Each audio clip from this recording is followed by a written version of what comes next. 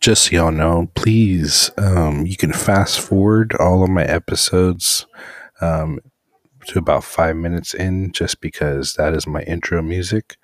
Since usually this is a video podcast, I have a countdown of 5 minutes, so please do if you need to.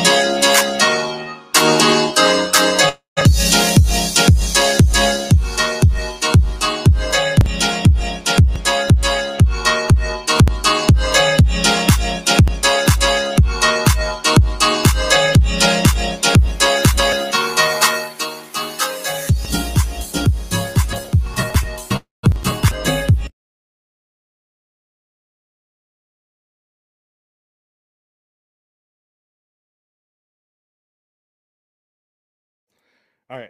So it was on mute. All right. Give me a thumbs up to make sure everything's okay. All right, awesome. I'm trying out some new programs, so just bear with me with everything. It's been like about a week that I've been on. So um what's going on, everybody? Just to introduce myself, my name is Eric Velasquez. I am interviewing the candidates for the city of San Antonio elections that are upcoming here really shortly. And early voting starts April 19th, ends April 27th, and election day is May 1st. So if you didn't register to vote yet, it's too late, but go check just to make sure you're registered. If not, unfortunately, you won't be able to vote in this upcoming election. But please make sure you get out and vote if you do, and start getting to know more about the candidates and what positions they are about. So, without further ado, let's go ahead and bring our next guest. Hello, Hi, how are you? man. How are you? Very good. Everybody in the comments, make sure if you can hear everybody, please give me a thumbs up. I would just want to make sure that you guys can hear it as well. But I'm Mhm. pretty sure it'll be okay. Um, all right, so go ahead and introduce yourself. Great. Well, good morning, Eric. Thank you so much for the opportunity to be here today. My name is Melissa Cabello Havrda. I'm running for District 6 City Council for my first reelection. I'm really grateful to have been born and raised in District 6. I went to Taft High School, Timberwell Elementary, St. Mary's undergrad. And I also got my JD from St. Mary's and an MBA from UTSA. I'm very very San Antonio. I am Budo all the way through. I love this city. It is my home. It's my lifeblood, and I'm really grateful to serve my community by serving as the city councilwoman. I feel a lot of my job is giving back to this community, these neighborhoods that help raise me. So it's important to me to give back. But more than that, it's I'm an advocate. I'm an attorney, a disability attorney by trade, and what I do is advocate for people who feel marginalized. These communities that don't feel like they have a voice at the table. Thank you also for bringing up the election that's coming up. If you're not registered to vote, register anyway. You can vote in the next election. Every election is important, but mainly local because it has the most impact on your day to day life. Thank you for helping to get the vote out, Eric. And as you mentioned, early voting starts April 19th, which is a matter of days, a week from today, as a matter of fact. Yeah, exactly. I was looking at a recent thing that was saying that San Antonio it's steadily increased with voter turnout, but it's so low, like So low. 11, Yeah, 12%. So let's it do is. that. Let's keep 11 getting and that. 12% of registered voters. It's not even 11% of the city. I would love to say it was 11% of the city, but Right, it's a small fraction. And that's how you hear your voices are heard. So get out and exactly. vote. Right. Okay, so I know you recently were they kind of highlighted you in the news about the whole issue with the SAPD and the police chief's son and everything. Yes, sir. Um, can you talk about what you're seeing and what you would like to see in regards to the SAPD issue with accountability, proposition, B and all that if where you lie on that issue. It's the main issue that I have with all of this is transparency. When I understood what happened, uh, I'm jokingly say what may or may not have happened at the airport, right? Because we don't really know. We don't get to read that report. The main issue that I had was that the fact that there is some report out there that was commissioned by the city, which means commissioned by us, the people, and we don't get access to that report. If there is or is not racial profiling going on with the airport police, then we need to know about that. So that was my number one issue. The chief's son, whatever happened, he had that record expunged, and I believe in his right to do that, and I believe in his right, our the rights of the law, that the law protects him in having us read the report of his arrest. What I want to see is that report about racial profiling at the airport. For me, it's all about transparency with everything that's going on. I really commend the organizations that went out and got those signatures. That's the process. That's our right as citizens to be able to go and petition and put something on the ballot. So I support the process and that they were able to go and do that, and I commend them. It's not easy to do that. There's been several ballot initiatives that have been tried, and they don't get the signatures. So it's up, for a vote here in a matter of days, in a week, and it's important that everybody gets their their vote out there and has their voice heard, because ultimately that's the way that we're able to tell the city we need this transparency, we need this access to this information. And I get calls at my office, and what I always tell everybody is, you've got to go vote. That's the way you hear it. I hear you. And but this is at this point, it's for the people. The people are making this decision, so that's the number one way to solve the problem. What do you think? What do you think is the a good model for accountability then? If this removal of the chapters is not one of them, or removal of the chapter is not one of them, what are some of the things that you think, um, being an attorney, I know it's different, but I know you study specific part of, law, but what do you see as a better outcome for accountability in police department?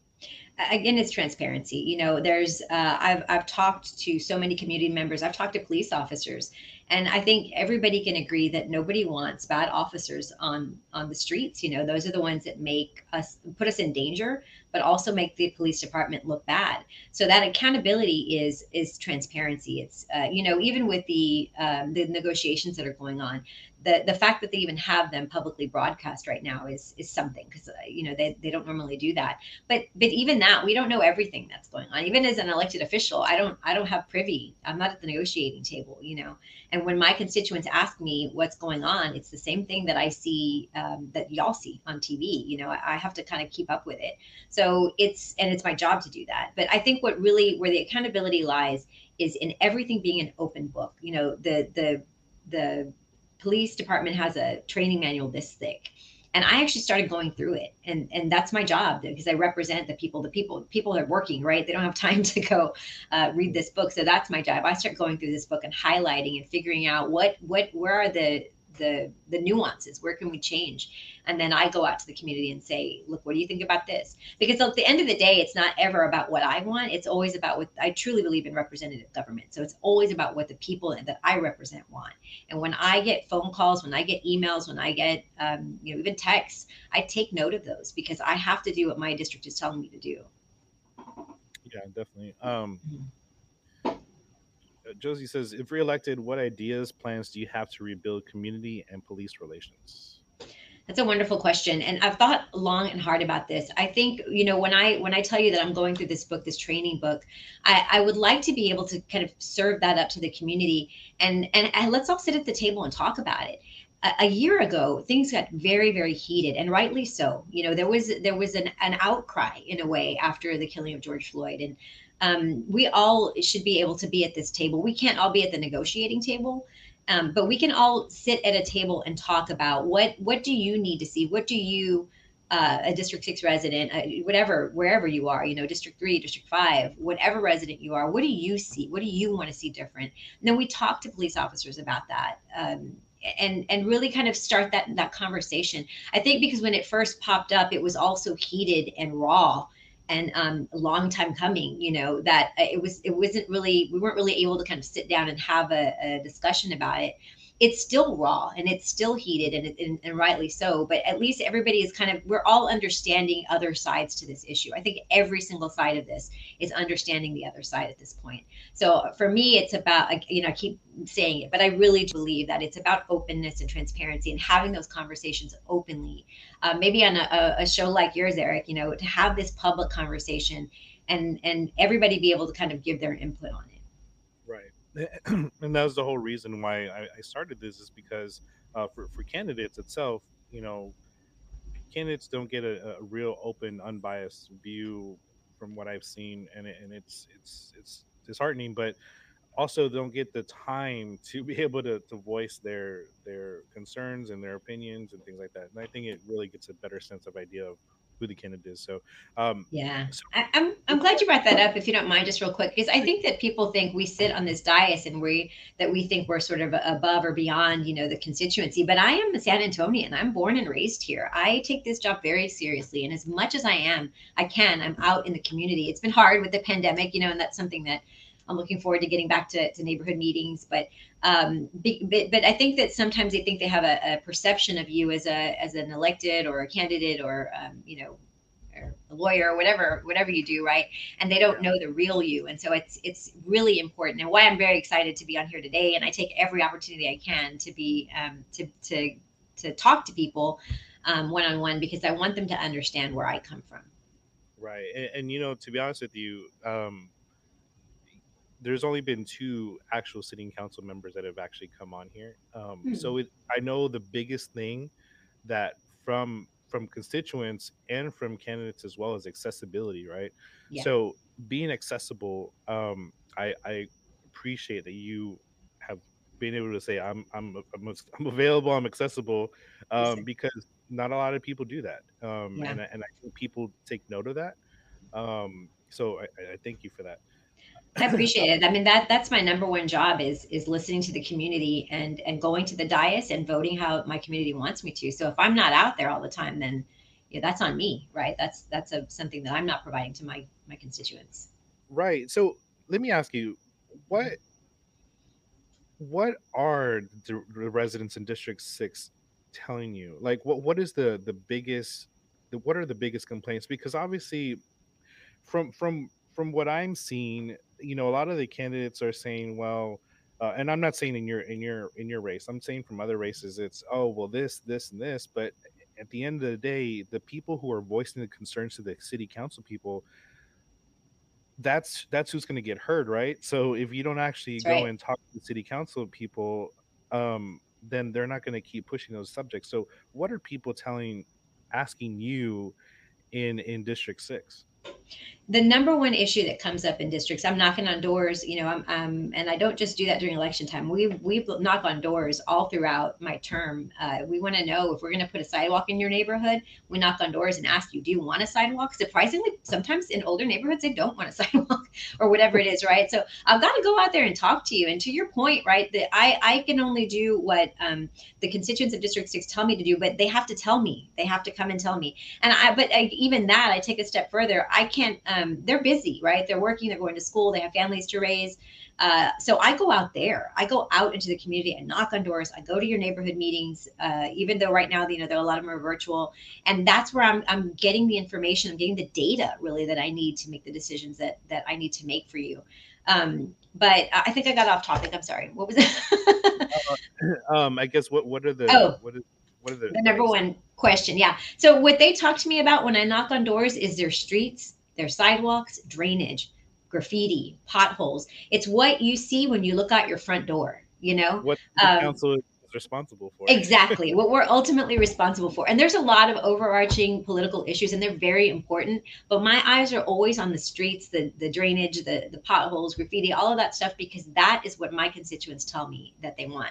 I love this district. We're very, very diverse. We start in Edgewood, and then we go all the way over to Alamo Ranch, even go to Government Canyon, the natural area. It's very diverse, ethnically, socioeconomically, and so I have to be out there, and I've got to talk to every group. And I really enjoy it because they're telling me, maybe I think this is a priority for District 6. And then I go out and talk to them, and they're like, nah, I don't want that. I want this. And so I like, okay, that's my job. That's what I go and I do.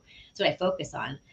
So it's always infrastructure, and so I'm really proud to say that we were able to garner 44 million in infrastructure to District 6. I always want to collaborate with the other council members on issues, state, all other elected offices, so that we can try to get as much resources to the city. But I got to admit that I'm very selfish when it comes to District 6 dollars. I mean, I really want to make sure that we have the money we need to fix those sidewalks, to fix the drainage issues.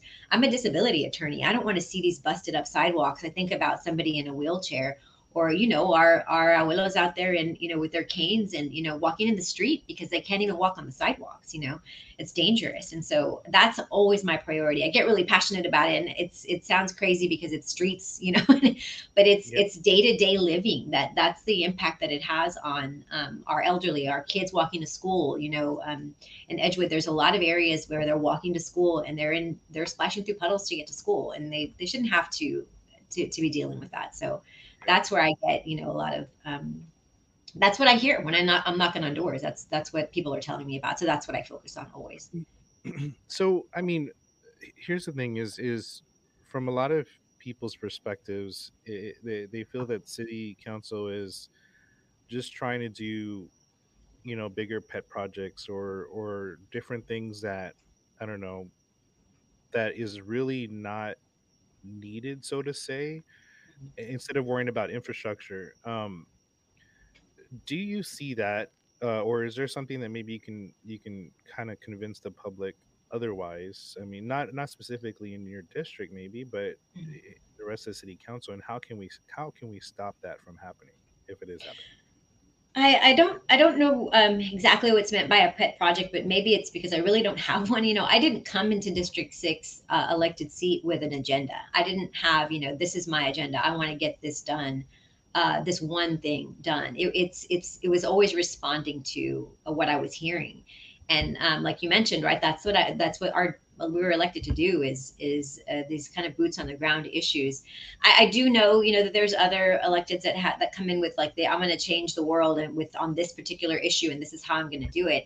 And that we need that too. I mean, we need that passion for certain issues that are important to our community, but it has to always come kind of at a backseat to what the first item is, which is what constituents are telling us to do. In our district, I will say, if I was knocking on doors and everybody said, this is what I'm passionate about, this one thing, then hey, I'm going to focus on that. But we don't have that kind of, like you mentioned, like a bigger political issue that they're talking about. So I'm grateful in a way to be able to focus on the things that I have some control over. That the city budget, we have city budget dollars to help to maintain or correct or improve. Another big issue that I will say this: if there is a big issue outside of infrastructure, and it's not really outside of infrastructure, but in my district, it's parks. District 6 loves their parks. I think part of it is because I was growing up out there. It was almost like living in the country. There was nothing out there. If you think of Taft High School in the early 90s, it was out in the middle of cows and there was a convent. That was it.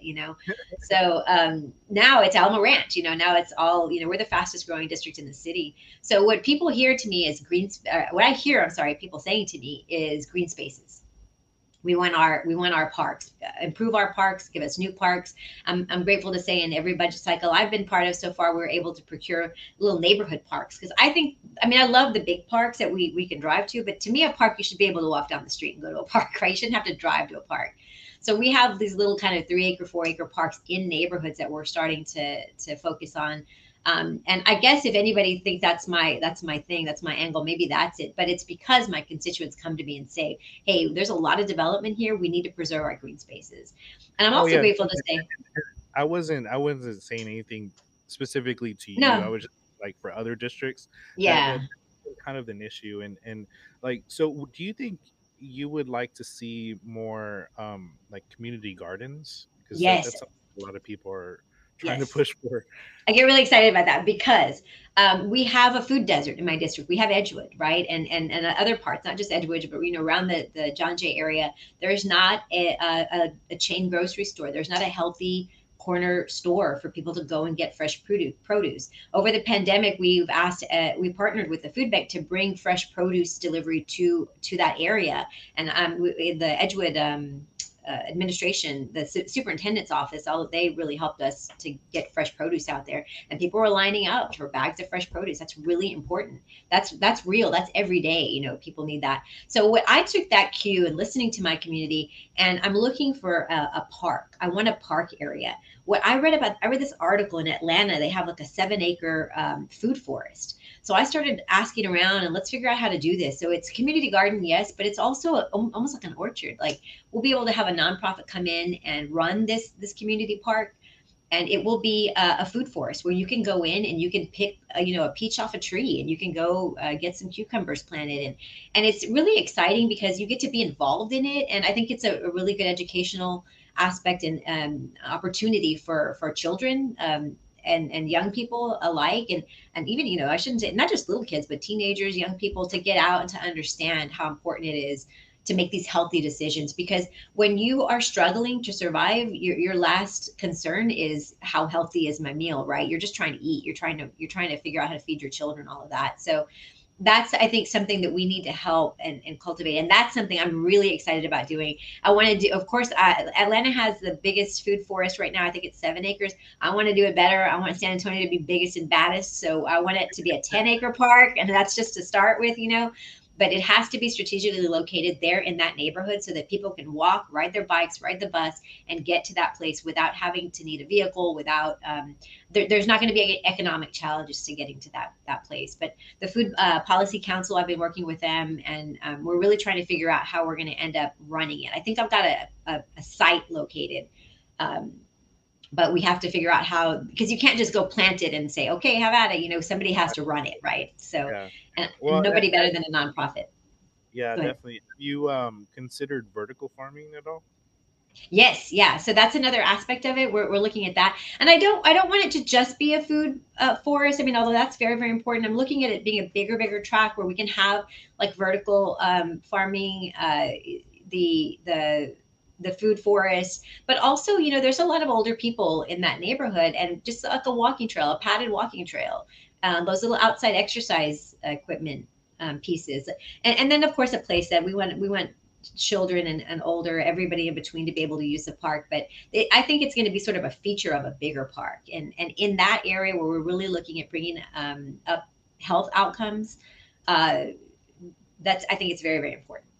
But Yeah, yes, absolutely. And I'm open to all of those views because I think the best solutions come from the people that are dealing with the problem. you're right. Exactly. Josie said that Councilwoman Cabello Havrda has been one of the few city and council members that has remained accessible to constituents and advocates, even those who oppose her own views. Thank you. That means a lot to me. That's the highest praise I can get. Right. Thank you. I Yeah. appreciate that, Josie. Okay. So on Instagram, we have healthy communities start with healthy soils, educating the poverty stricken communities how to grow in their own food and the importance of composting, Yes, medical herbs and flowers. So, yes, very, very true. that's great. But is there anything that you would like to continue on or to push for if you do get reelected, or even if for some reason I'm just saying, do you think you would continue to do something to push for the district itself? That's a good point. God willing, I'm reelected, but if I'm not, I'm still going to be out there. I've got too much invested in these communities. I'm not going to stop. This food forest is like in my blood now. I really want to get this for this community, and part of it is we did an urban farming council consideration request, so that we're looking at that now. But it's to be able to have these community gardens and not it's removing some obstacles really to community gardens, not just the big one that we're looking at, but a backyard neighborhood. Community garden where people are wanting to here I have an abundance of tomatoes or whatever it is, let me give them out. There's actually some obstacles to that, so one thing I'm working on, I'd like to continue to work on after reelection, is to be able to remove those barriers for people to be able to share the produce that they're growing in their backyards. Yeah, definitely. So with the property taxes, and I know this is always just an issue, but with the property taxes, what do you see? Is there some type of relief that we can push for the residents, because it's getting worse, like even worse than it is? Yeah, it really is. I mean, we all got our property tax appraisals here a couple weeks ago, and I'm having these kind of educational sessions with a tax professional. They're free, by the way. I think my next one is April 24th. And I may, if it's okay, Eric, I may send you that link to share with your viewers. Everybody's welcome to attend. It's by Zoom, so it's wherever you are, you can join in. But the first one that we had maybe 15, 20 people show up, and I got a lot of good feedback. They said I learned a lot of tricks about protesting my taxes. Yeah. But then everybody got our appraisals in, and then the next session had like over 100 people because now we're like, Yeah. whoa, I need this help, right? And so I'm very grateful to offer this opportunity, a gentleman named John Pelayo, who's doing it for free. And, it's really, really helpful. I learned a lot about it. I've been through that process. It's a difficult process to protest your taxes. I'm an attorney, and I was going through this process like, whoa, this is a lot, and to get the pushback I, that I did. I compared it to car buying. Yes, yes, yes. You feel like you're getting like hustled a little bit, right? Yeah. And I remember going down to the tax office. I sat down in front of him. I had this guy threatening me. Well, if you don't take this deal, well, then we're gonna, you're gonna go to a hearing. I was like, great, It's let's like, go to a hearing. I felt like I was getting hustled. Go ahead. I'm sorry. Yeah, definitely. And so, and also on that point, shameless plug. At 1 o'clock today, just remember, guys, that we are going to have also how to process your taxes Oh, good. on live stream today. So please do that if you're going to watch that later on. We will have a Bexar County Appraisal District representative um, doing a presentation. So please join, learn how to do that. If you can't, you can also watch it, or you can also jump on to Councilwoman Harvda's. When is it? April when? 24th. 24th, sir. 24th. Yeah. Just send me that link, and then I sure I'll will. as well. I But sure will. Yeah. and since this will be a live stream, you it'll be a Q&A as well, so you can ask directly to the BCAD Awesome. representative. So um, there's no better way to actually just ask the representatives themselves. So Yeah. definitely do that. Uh, so what was that jump from running for office, right, when you first got elected to what was that jump like for you to enter into the race and just to keep that momentum going now? Yeah, it is. It's hard. I'm gonna if you'll indulge me, I'm gonna tell you a little something about why I ran in the first place, right? And it's so like so much of what we do as adults. It's just because of experiences I had as a child. One in particular, my grandparents lived in the inner west side, and I was growing up. My grandfather was. He wasn't a formally educated man, but to me, he was a lot. He was a big pillar in my life. And we were walking in his neighborhood one day, and we he was on the street. You know how adults would walk on the street, and I was in the grass, kind of that protective barrier. And I remember as a little girl kicking at the grass, and then looking up at him and asking him, "Why don't you have any sidewalks in your neighborhood?" And my grandfather looked down at me and he said, "Porque no les importa? They don't care about us." And even as like a 7 or 8 year old girl, uh, I won't say a bad word. I was very upset. It sparked something in me, even as a little girl. It sparked something in me. Then somebody that was so meaningful to me didn't feel like he had that voice. At the time I didn't understand. He didn't have a voice. He didn't feel like, as a Mexicano, as a Latino, as a person who wasn't formally educated, who's a hardworking carpenter and raised 8 kids, that he didn't feel like they were going to listen to him. Like, who is he, right? And Right. so that led me to become an attorney. That's why I went to law school. It was that moment in my life where I decided I'm not going to let that happen to people like my grandfather. I'm going to be that voice. And as I became a disability attorney, again, advocating for marginalized communities. And then it led me to run for council. And I still feel like in that way, I'm still trying to bridge that gap. But what I did learn is that I don't actually have to be a voice for that community. What I need to do is get out of the way and like pull a seat up for that community. They can speak for themselves. I just have to make room for them. Right. So that's what I'm working on. That's the momentum that I always try to keep up, that I'm always challenging myself to make sure that I'm inviting these communities to the table. Because if nobody else is going to do it, it's my job to do it. At least I see it as my job to do it. So, I mean, it really is my daily struggle, my daily challenge. Am I doing enough? Am I doing enough? And there are some days when I really feel like I could be doing more. And so I've got to do better the next day. But for me it was, I was part of some leadership groups like Latina Leadership Institute, different things that sort of taught me like it's totally okay to be as San Antonio as you are. It's okay to wear bright colors. It's okay to wear your hoops, like, because I didn't think that I can't be an elected. I'm just like this little, like doing my over here in my corner trying to do my good work. And I needed to see somebody like me up there. So I think it's I hope anyway that young people in our community are seeing that we need this representation of women of color. We are the first. A lot has been made of the fact that we're the first elected woman majority council, but it was 2019 when that happened. Come on, like that shouldn't have taken that long. But I think what's more important than that, than every one of the women that are on council with me, they are women of color and they were born and raised in these communities that they represent. That is true representative government. If you ask me a question, I'm speaking for District 6, and I feel confident doing that because I grew up here. I understand this community, all parts of it, because my family, my big Mexican family, was all over the city, Right. but all over District 6. So I really that really the transition for me was to understand that you don't have to be the one that's always kind of talking for them. Just get out of the way and let them do it. And I learned that through community efforts, with what's happening with the Black Lives Matter movement and other movements. It's there really is a lot going on out there, and I've learned so much more about my own city and sitting in the seat, and I'm grateful for every day of it. Yeah. And what I've seen, especially when I ran last year, it was the thing of people just want to know what's going on, right? Yeah, They just want to know why are these things happening the way they are. And I don't think a lot of times either the government usually gives them an idea of what's going on, or they don't know where to turn to. So, yeah.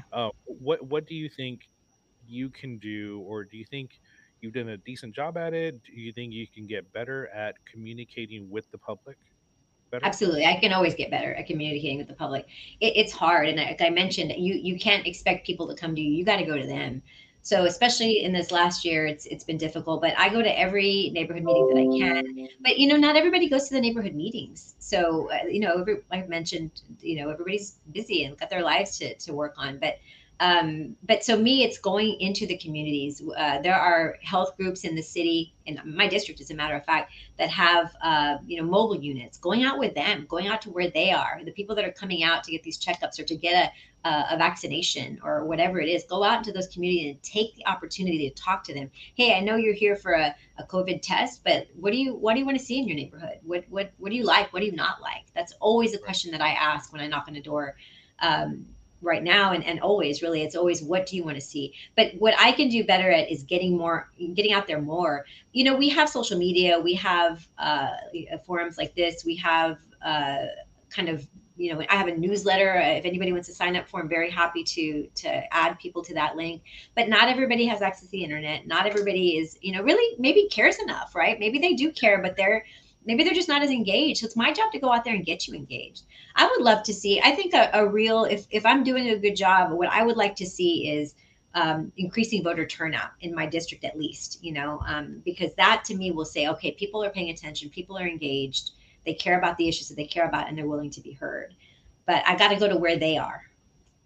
Yeah. Well, and if you look at um like district district 10 is or precinct 4 is a huge precinct that Mhm. turns out a lot of voters, but then you look at some of the other districts and things like that, and they get very very low voter turnout, Yeah. and so, but like kind of like what you said is people don't feel like they care, right? Mhm. And so, and that's been a long standing thing, even from I was watching a documentary on Willie Velasquez, which I don't, we're not related, but it was the same thing. He came across the whole thing. They were going door to door, and they were like, "Why? They don't care about us." So that Mhm. mentality has been like that, and it's been like that because it's always felt that way. So how can we change that in your eyes? Obviously, that's a big jump, right? I'm not It asking that you're going to completely change it, but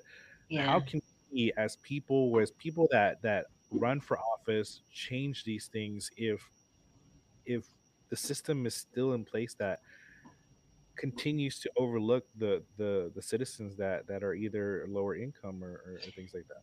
It is kind of a bad cycle, because if you don't think that the government cares about you, then you don't get involved, right? But does the government care about you until you get involved, right? So it's kind of a bad circle um, that perpetuates itself. And so every time when I'm out in the community and I ask people, what do you like to see, what do you not like to see, I've been looking for this for 10 years and nobody's ever done it. And I'll ask them, well, have you ever asked for it? Have you ever called? No. Well, that's why I'm here. Let's talk about it. It's not to shame anybody, because people are busy, but just to say, let's come on, jump in. All you gotta do is fill out a form, or whatever it is.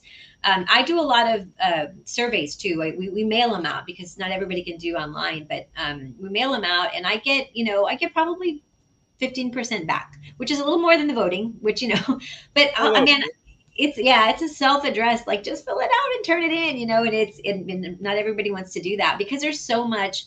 It's not just apathy, but it's mistrust, it's distrust of our elected leaders. And and with some of the things that are going on nationally, it's hard. I understand why people are checked out, why they think, man, forget that, that's too they're not going to do anything for me. But if you don't kind of get involved, you don't voice your opinion, you don't sit in that chair that we're pulling up for you, then how do we know?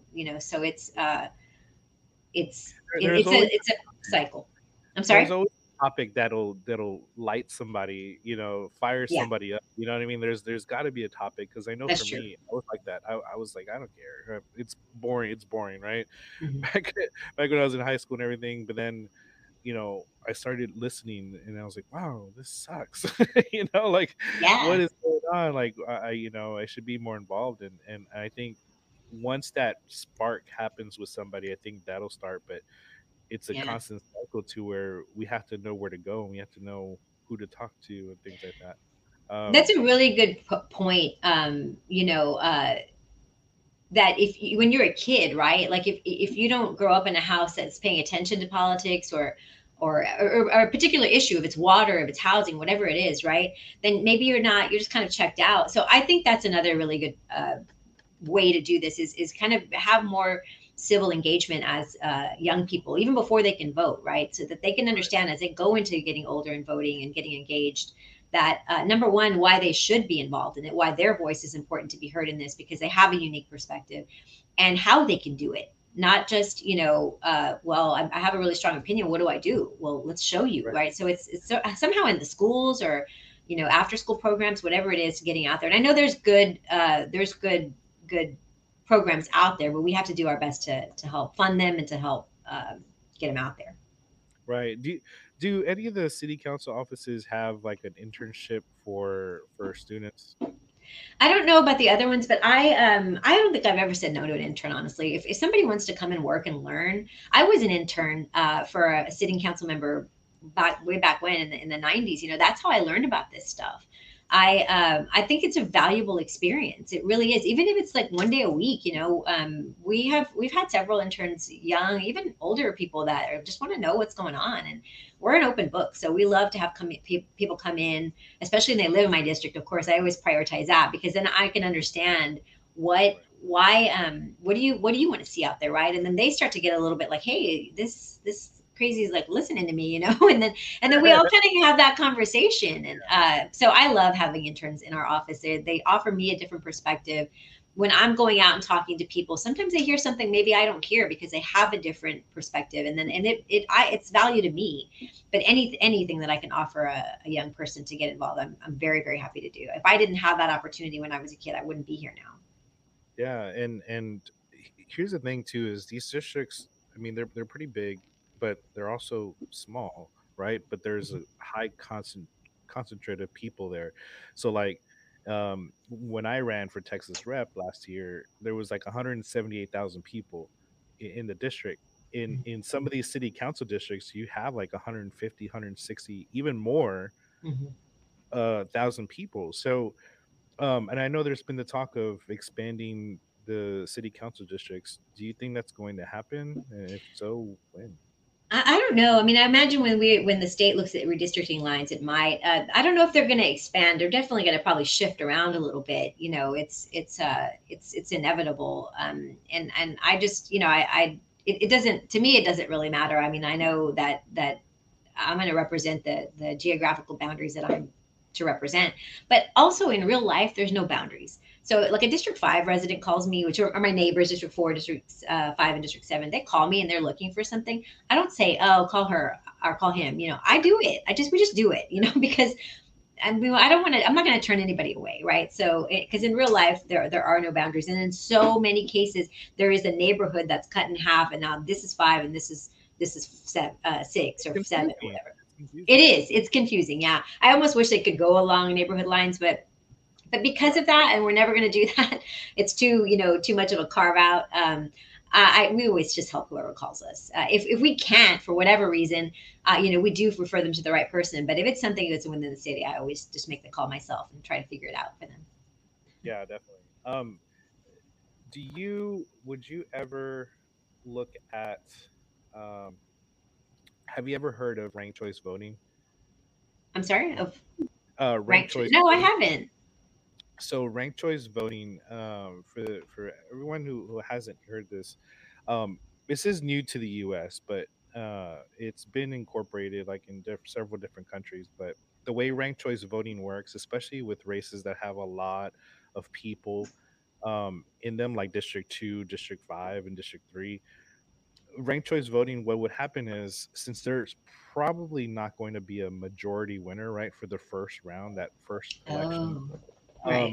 what happens is with ranked choice voting, this is an instant runoff, which the city or the county pays $8 to $10 million at least to hold a runoff election.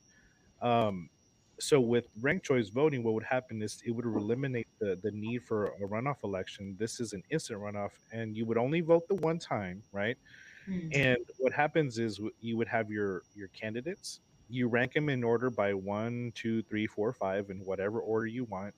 And if your first pick doesn't get the the majority, then it goes into round two. If there's no clear majority winner of 51%, just like it is right now, then it goes into the next round. Again, you're not having to vote twice or three times Oh, or more. okay. Just the one is instantly done. And what happens is then uh the second candidate, your votes go to your second candidate and things like that. And it just goes in like that to where uh you end up having an actual clear winner, but you end up picking who you want in order by rank. So Oh, okay. you don't feel like your vote is getting wasted if you're picking Got it. maybe a not favorable by media standpoint candidate, or things like that. So this would definitely alleviate that. It would eliminate the need for a runoff election, Hmm. um, and then it would also help the candidates. It would make the candidates a little bit more, um, I guess, they would play nicer. Well, Because then, and I know that doesn't really happen here in the city too much, but too when you have, much. you know, you have people wanting to get your second choice, your second ranked choice for your Hmm. that voter base. So, is that something that you know would do you think something like that would change the landscape here in San Antonio? I think it would. I've never seen that before. That's really interesting. And I also think that you may pay a little more attention to the other candidates if you know you've got to pick a second and third choice, right? Right. I guess the only drawback I would think, and I'm just thinking out loud because I have not seen this before, but you have that if you do make a runoff, if you, like in some cases right now, you have, 10, 11 candidates, it's hard. That's a lot of people. How do you do, how do you kind of figure out all 10 people, what they're about? But you do that extra work if you know you just get the one vote, I guess, right?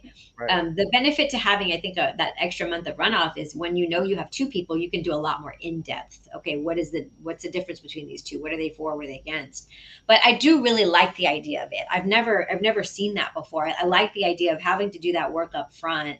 Number one, only voting once, because we all know that runoff, people don't come back. They don't always come. It's a fraction of the fraction that initially voted. They don't always come back, and Yeah. then the cost, the expense to the county and the city of having that second election. That's really intriguing. I'd like to learn more about it. Yeah, the volunteer time and all Yep. that would, Right. struggle with getting volunteers to be at the polling stations already to begin with. So, Yeah.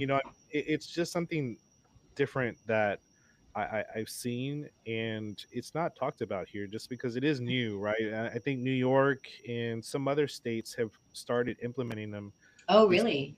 yeah, and so they're testing it out, but I think it would be really cool to see it on certain times. Maybe we could try something like that in one of these races that have a really have a lot of people on them, like I Yeah. said, 2, 3, and 5. But Yeah. um And I think that, it's kind of be the new normal. These last couple of years have been very politically charged on all stages, on all levels, and so it fires people up and they want to run. I don't think that this kind of a lot of people running for an office, a seat, are is going to go away. I think it's going to stick around because people are, and I'm in a very good way. People, you want people to be engaged and involved. It's not easy to, it's very difficult to put your name on a ballot.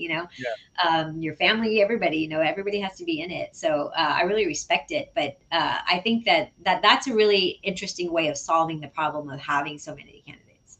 right. And with that, If you were to incorporate that in the state level as well, that would end gerrymandering. Mm-hmm. Because then it would actually be more of a realistic gauge of who what people are voting for. So Yeah. this actually, if you look at some of these things, they actually say that it would end gerrymandering. So that is a big thing that I know people have Wow. talked about with gerrymandering. I'd like to Um, see too the with you said New York and what other state was doing it?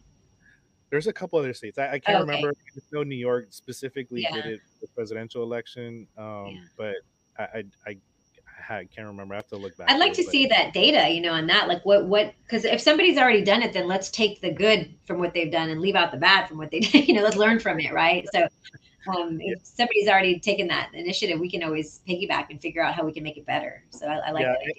And I know when I've asked the candidates, they've said, well, then you have to teach people how to do it. But in reality, we had to teach people how to use the new machines. I mean, it's not Sure. that much of a difference. And Right. there's already people that are voting for multiple candidates, and their vote gets tossed out because they are doing that.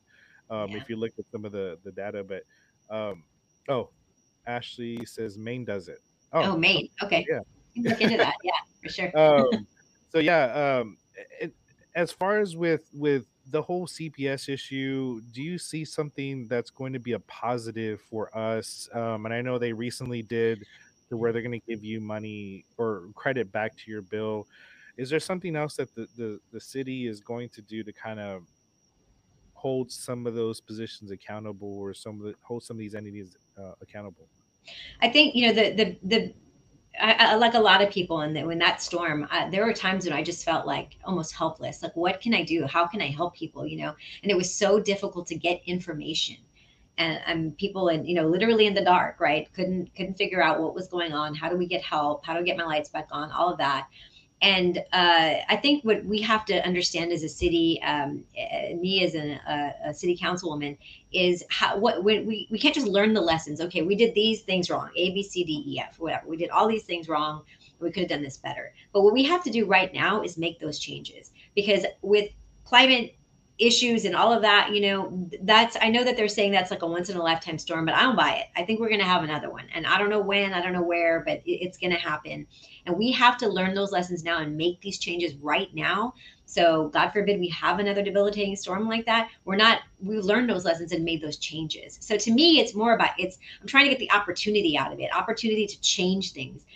One of the big issues for me was weatherization of our plants, because Texas didn't mandate that the state of Texas didn't mandate that we weatherize our pumping stations, our CPS facilities. We didn't do it. So, I mean, why do they have to mandate it? Let's just do it. Let's figure it out. Let's find the dollars to do that, because it would have solved, a big percentage of our problem. Um, I've learned a lot about this. I mean, I didn't know who ERCOT was before this. I think a lot of us have learned a lot about, Yeah, that they CPS. had qualified immunity. That was You're right, exactly right. Like, we didn't know a lot of this stuff, so now but we can't just say, "Oh, okay, now we know," and then, "Oh, it won't happen again." It just assume it's going to happen again and learn these lessons. Even very simple things like, so many people pointed out, all the lights downtown were on. Even private businesses, we can request, "Hey, can you turn these lights off?" If they can. I actually give smaller businesses a pass, because if you've got a little storefront in a strip mall, you couldn't go out to go turn your lights off, right? But because maybe you were snowed in or whatever. But these big facilities downtown, we could have taken care of that. The alert system that we get when there's maybe COVID numbers are up or whatever, we could have used that. We could have used that system for anybody checked in. There's a lot of small things that we could have done differently. The CPS issue, I'm watching it really closely. I'm anxious about it, because we cannot allow our citizens to have to foot the bill for all those mistakes. We just can't allow it. The CPS and the city are now suing, and my background as an attorney, I have a lot of hope there. But we can't hang our hat on that. We've got to keep looking for other ways to figure this out. The rebate, I know people were upset. I think it was something like $11. Look, I'll take $11 all day, every day. But I just don't think it's right for everybody to have to pay. With everything we already had to endure, and then on top of that, it's like insult to injury. And then now we have to pay this ridiculous amount that we've seen in other areas of the state, but not here yet. So hopefully we won't see it here. yeah. Yeah, that was the I don't know. There was a lot of things. Here was the thing that caught me off guard is I had people telling me that they got their information from me or other people that were on social media as Mhm. far as like to help, and nothing from the city. Uh, and that was sad because I mean, like, I'm nobody, but but they were getting information from our sources and not from the actual city government. So, uh, is there something that have has there been talks about? Look, we need to make sure we get information out, regardless of whatever it is, all across the board to the citizens. Yes, yeah. The alert system is one of those things. We should have set up warming centers before. I don't know that any of us really knew how bad the storm was going to be, but we did know some weather was coming, right?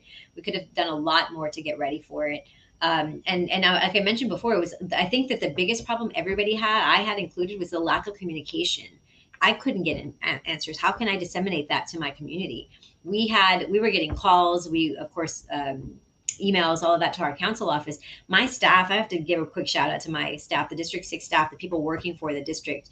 They were out there delivering heaters because people had power for a little bit, but their heaters were going out because it kept turning on and off, right? And so we were delivering heaters. We were getting water out that day. And even 2 weeks after, there were apartment complexes weeks after that still didn't have water, and they were living, just they're horrible living conditions. It's not right. So we did what we could, but all of that was like, catch as catch can. It was like nonprofit groups and partnering with, different groups that just got involved. Not even, even maybe not formally organized, but just got involved, and us having to figure out, okay, how can we help you? We'll get us this resource, and we'll get it out to the apartments. We'll get it out to that community.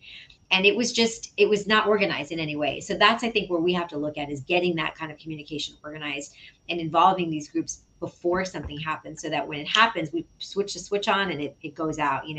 I'm glad now that I know that you had a hand in that. If again, God forbid, it happens again, I'm gonna reach out to you, say, hey, get this out to my people. If they're paying attention and they're listening, then let's use that channel and any other channel that people have.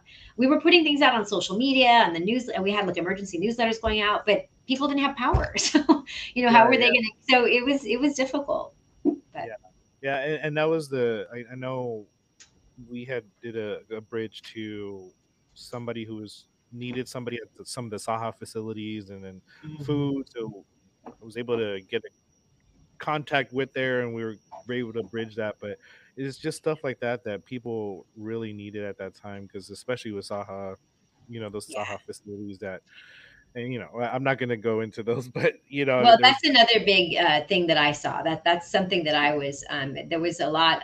One particular facility where there was a lot of publicity around it, but there were others, and there were some in my district where we were having to go and help, and it's that's unconscionable. We have to make sure that we're doing what we can for those residents that are already at risk. I've even started. As a matter of fact, an older lady in my district brought this to me. Say, hey, do you have like the city have a list for homebound residents, not just older, not just seniors, but homebound residents, disabled seniors. And I looked into it, and sure enough, we don't. So I started looking, how can we do it, right? Well, things take time. It's a little bit like trudging through mud sometimes. So we just started our own list. I mean, pen and paper, started writing down, who do we know? Communities come to us and tell us, who do you know in your neighborhood that if something like this happens again, we can make a phone call, we can go and check on them. I mean, it's, even if it's one page of lists, it's one page of people that we can check on, right? So we're going to continue to work on that. I'm still working, trying to figure out a way to work with the city to get a more organized list, but my staff and I are doing what we can just right now, just with right. the resources we have. Yeah, you would think that that would be on there. Yeah, it seemed, Well, yeah, exactly. And she came and, to us saying, like, do you have this? And I was like, oh my gosh, we sure don't, and it just a good idea, from a lady that just was paying attention. right, and I always want to advise people that, please, just if there's an idea, just reach out to your city council members, or reach out to Yes. somebody to try to get Right. information, because just because if you're like, well, I'm sure somebody's thought of this, you never know. Yeah. Yeah, I ran into a couple situations. I'm like, I'm sure, I'm not gonna say it, and then they're gonna be like, dude, it's already been like that. But you just never know. It's always helpful Take to the just bring chance. something up. Yeah, take a chance, Yeah. shoot your shot, and Right, try it out. exactly. And you should be surprised. This lady that called me saying this, I was like, man, no, we don't, And Right. I just that was genius in my opinion. But if she thought, somebody else probably thought of it, she would have been wrong. And so she thought Yeah, of it and we're doing it. and this is the map for city council 6. Right? Yes, sir. So it's definitely it's a big area. I think this Yep. is 1604 right here. I don't know where Or you're. Yeah. So yeah, four, that's 1604. Yeah. and then this is Yeah. government. That's Government Canyon. That's right. Yes, sir. And So then that's so 410 right about where you are. I mean, are you is Government Canyon kind of attached to District 6 in a sense? Like, It is. So if you see that kind of blue line going up 471, the district is very strange because it's this lower part from Edgewood to Alamo, a little bit of Alamo Ranch, then it just goes up 471, and then and up Gom or over to Gom anyway, and then Government Canyon. It's very strangely drawn, but I'm grateful we have a big old natural area in our district, so I love it. I love that we have we that. we me and my wife and the kids went the other week, and it was Yeah. grueling. It sucked. Like Yes. Yeah. But miles. Like, oh my god. there's dinosaur tracks out there though. That's so cool. I love that we have dinosaur tracks in our district. uh, uh, let's say so. The toughest question of the day: what are your top 3 small business restaurants in District 6? Oh yes. Oh my gosh. There's so many. There's so many. I could list off so many, but there's Acadiana. We have Acadiana in our district. That's a locally owned, very very good Cajun food. Um, Mad Pecker Brewery, which I love because it's on Tesla Road, and they actually have their beers, their ales and stuff. They named after the neighborhoods, so I love that. They're very very District 6, very San Antonio. I love that. We have another little locally owned place called Sandia. It has great food, but it has mangonadas and things like that. So I love that too. Now that the weather's getting warm, we can go support them. But those are three great locally owned District 6 owned uh, restaurants. And if any one of those, you can't go wrong. La Perla. There's so many. There's so many. And since I love music, I think music always ties to people regardless of what. We could always, you know, uh, connect with music. So, what are some of your favorite bands, musicians, or genres? So I'm a punk rock girl all the way through. So I love old school kind of Op Ivy. Rancid was a big one for me. I love Rage Against the Machine. I think that they are probably one of my top five, just because it's so meaningful. That music is very meaningful to me. But I'm also, my parents grew up in the '50s, so I grew up listening to Motown. I love me some Etta James and old blues, John Lee Hooker, all of that stuff. Those are my big kind of go-tos, my comfort music. So kind of Yeah. like all the way from blues over to punk rock. So, but I love it. So, do you think music is going in the right direction? I mean, Not because always.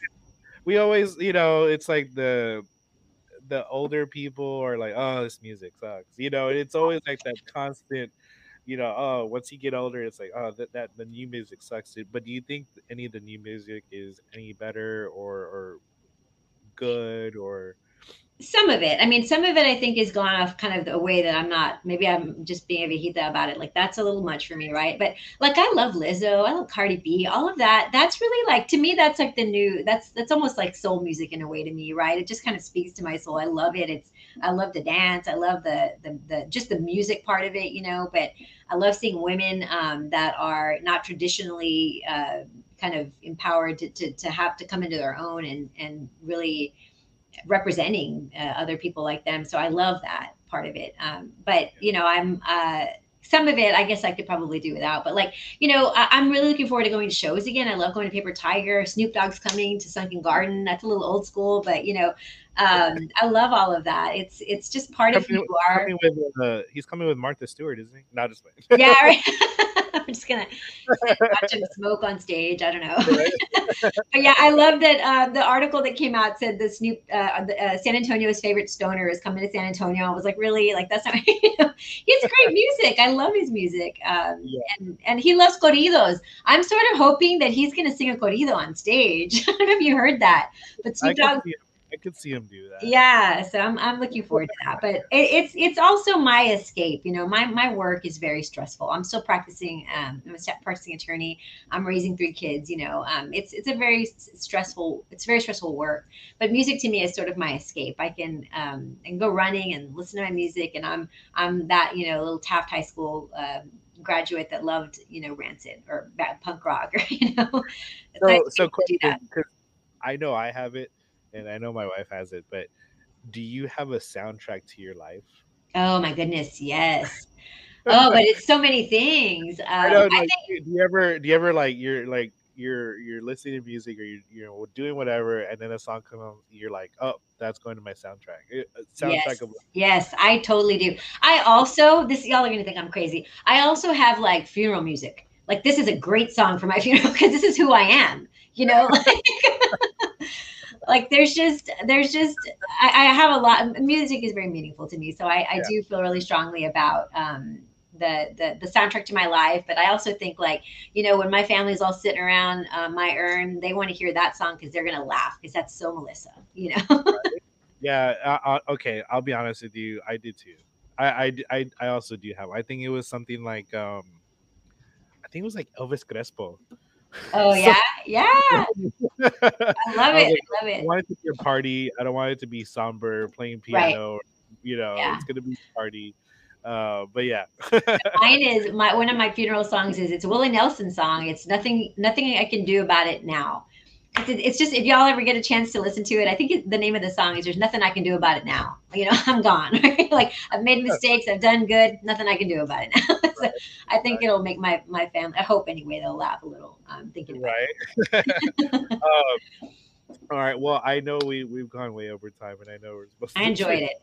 but is how can people get a hold of you, donate, volunteer, everything? How can people do that? Thank you. So first of all, if you live in District 6, even if you don't, you have something to say, I'd love to hear from you. Our office number is 210-207-7065. You can also email us at district6 at Oh, San hold on. Antonio. Oh, yes, sir. Just trying There to it is. Perfect. Perfect. so And an then email. email is district6 at sanantonio.gov. If you want to get on our newsletter list, to get my newsletter, it's a weekly newsletter, and there is a little bit about what we're doing, but the majority of it really is resources. So I'd love to be able to get those resources out to more people. So you can email District 6 and we'll send you that newsletter weekly. Social media, of course, Councilwoman Melissa Cabello Havrda on Facebook and Instagram.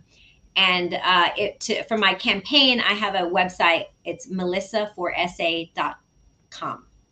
Is it FOR? FOR, yes, sir. Yes, sir. Sometimes Yeah, for it. MELISSAORSA.com. Yeah. melissa.com, you said? Yes, sir. Okay. Like that? Oh, where'd it go? Like that? Yes, sir. That's right. Okay. All right. That's right. And that's where they can donate and volunteer and everything. Yes, sir. Thank you. Yeah. All right. Okay. Well, is there anything that you want to say, like a some last words or anything for your campaign or anything like that? I'm really, really grateful for the opportunity. I mentioned it before, but whatever happens, I'm going to still be around. I'm still going to be working for this community. I am so invested. This is the San Antonio is in my blood. It's who I am. And I'm grateful for the opportunity to represent this community, and especially through these last 2 years that have been very difficult with everything going on. At first, it was hard. I was trying to figure out like what's my place in this. But at the end of the day, it's opportunity. It's opportunity for my people, the people that I represent, to change things, to advocate for people that want that change. So I'm excited about it. Uh, if I do or don't win, I'm excited about the continued work that I'll do in the district. But I do respectfully request your vote. I ask for your vote. And if you have any questions of me, don't hesitate to reach out. I'll give you my cell phone number. If anybody has any questions for me personally, I'd love to talk with you. It's 210-549. Oh, Sure, let me know. Okay, go ahead. 210 549 8620. Call me, text me. You have a question or a concern, I'm open book. I'd love to talk to you. Yeah, and be reasonable. Don't be doing it like Please. early in the Yeah, not morning. past 9. I do have kids, things like that. But yeah, so awesome. Well, I appreciate you coming on, and just thank you everybody for watching. Thank you for being engaged. Keep in mind that, remember, we are also having the votings, school board election vote school board elections. I don't know. Mhm. So make sure you look at that. I did interview some school board candidates, so if they are in your district, please do so. The districts are not the same as the city council district, so please be aware of that. Make sure you find out who these school board candidates are as well, because they also deal with your children and where that funding goes. Keep Go look at all the city council members, where the districts are, where they lie on the topics, and then ask the questions. Because if councilwoman, if you do not know what the people want, That's how right. can you do what you need to do? So please reach out to her, reach out to whoever your council person is, and make sure you reach out and ask those questions, and tell them what you want or what you see that you would like to see change. So, but thank you for coming on. Thank you. Again, make sure you tune in at 1 o'clock. We have our how to protest your taxes. It's very important, because you're going to get taxed out of your home if you don't keep protesting your taxes. You have to make sure you protest, and how to do that effectively, um, just to make sure that you're not getting taxed out of your home. It's the best way to put it, because I know mine jumped a lot, and I was like, oh, it's, it's terrible. So, but thank you everyone for watching. If you would also, the viewers, would like to donate to this live stream as well, my cash app is down below. Please do so. I'm not affiliated with anybody, working with anybody, so just if you'd like to see this continue, please do so. But thank you, Councilwoman. I appreciate you coming on, and everybody have an awesome day. Thanks for the opportunity. Have a great day. Thank you. Bye bye.